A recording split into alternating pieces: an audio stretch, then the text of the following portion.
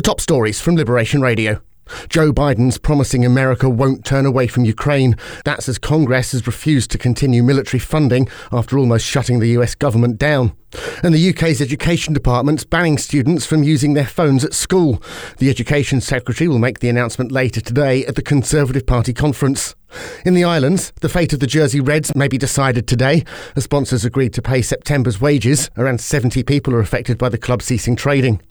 The lightweight concrete that closed schoolrooms in England may be present at Jersey's General Hospital. Structural engineers are examining the building. 4 areas could have been built with it. Guernsey's new anti-discrimination law came into effect yesterday. Discrimination based on disability, carer status, race, religion and sexual orientation is now a criminal offence. And the 2023 Channel Islands lottery tickets have gone on sale. The first prize begins at £300,000 and could top $1 million again. The draw will be on December 21st. Stay up to date with Channel Islands news with the Liberation Radio News podcast on the Liberation Radio app and website, or ask your smart speaker to enable the Liberation Radio skill.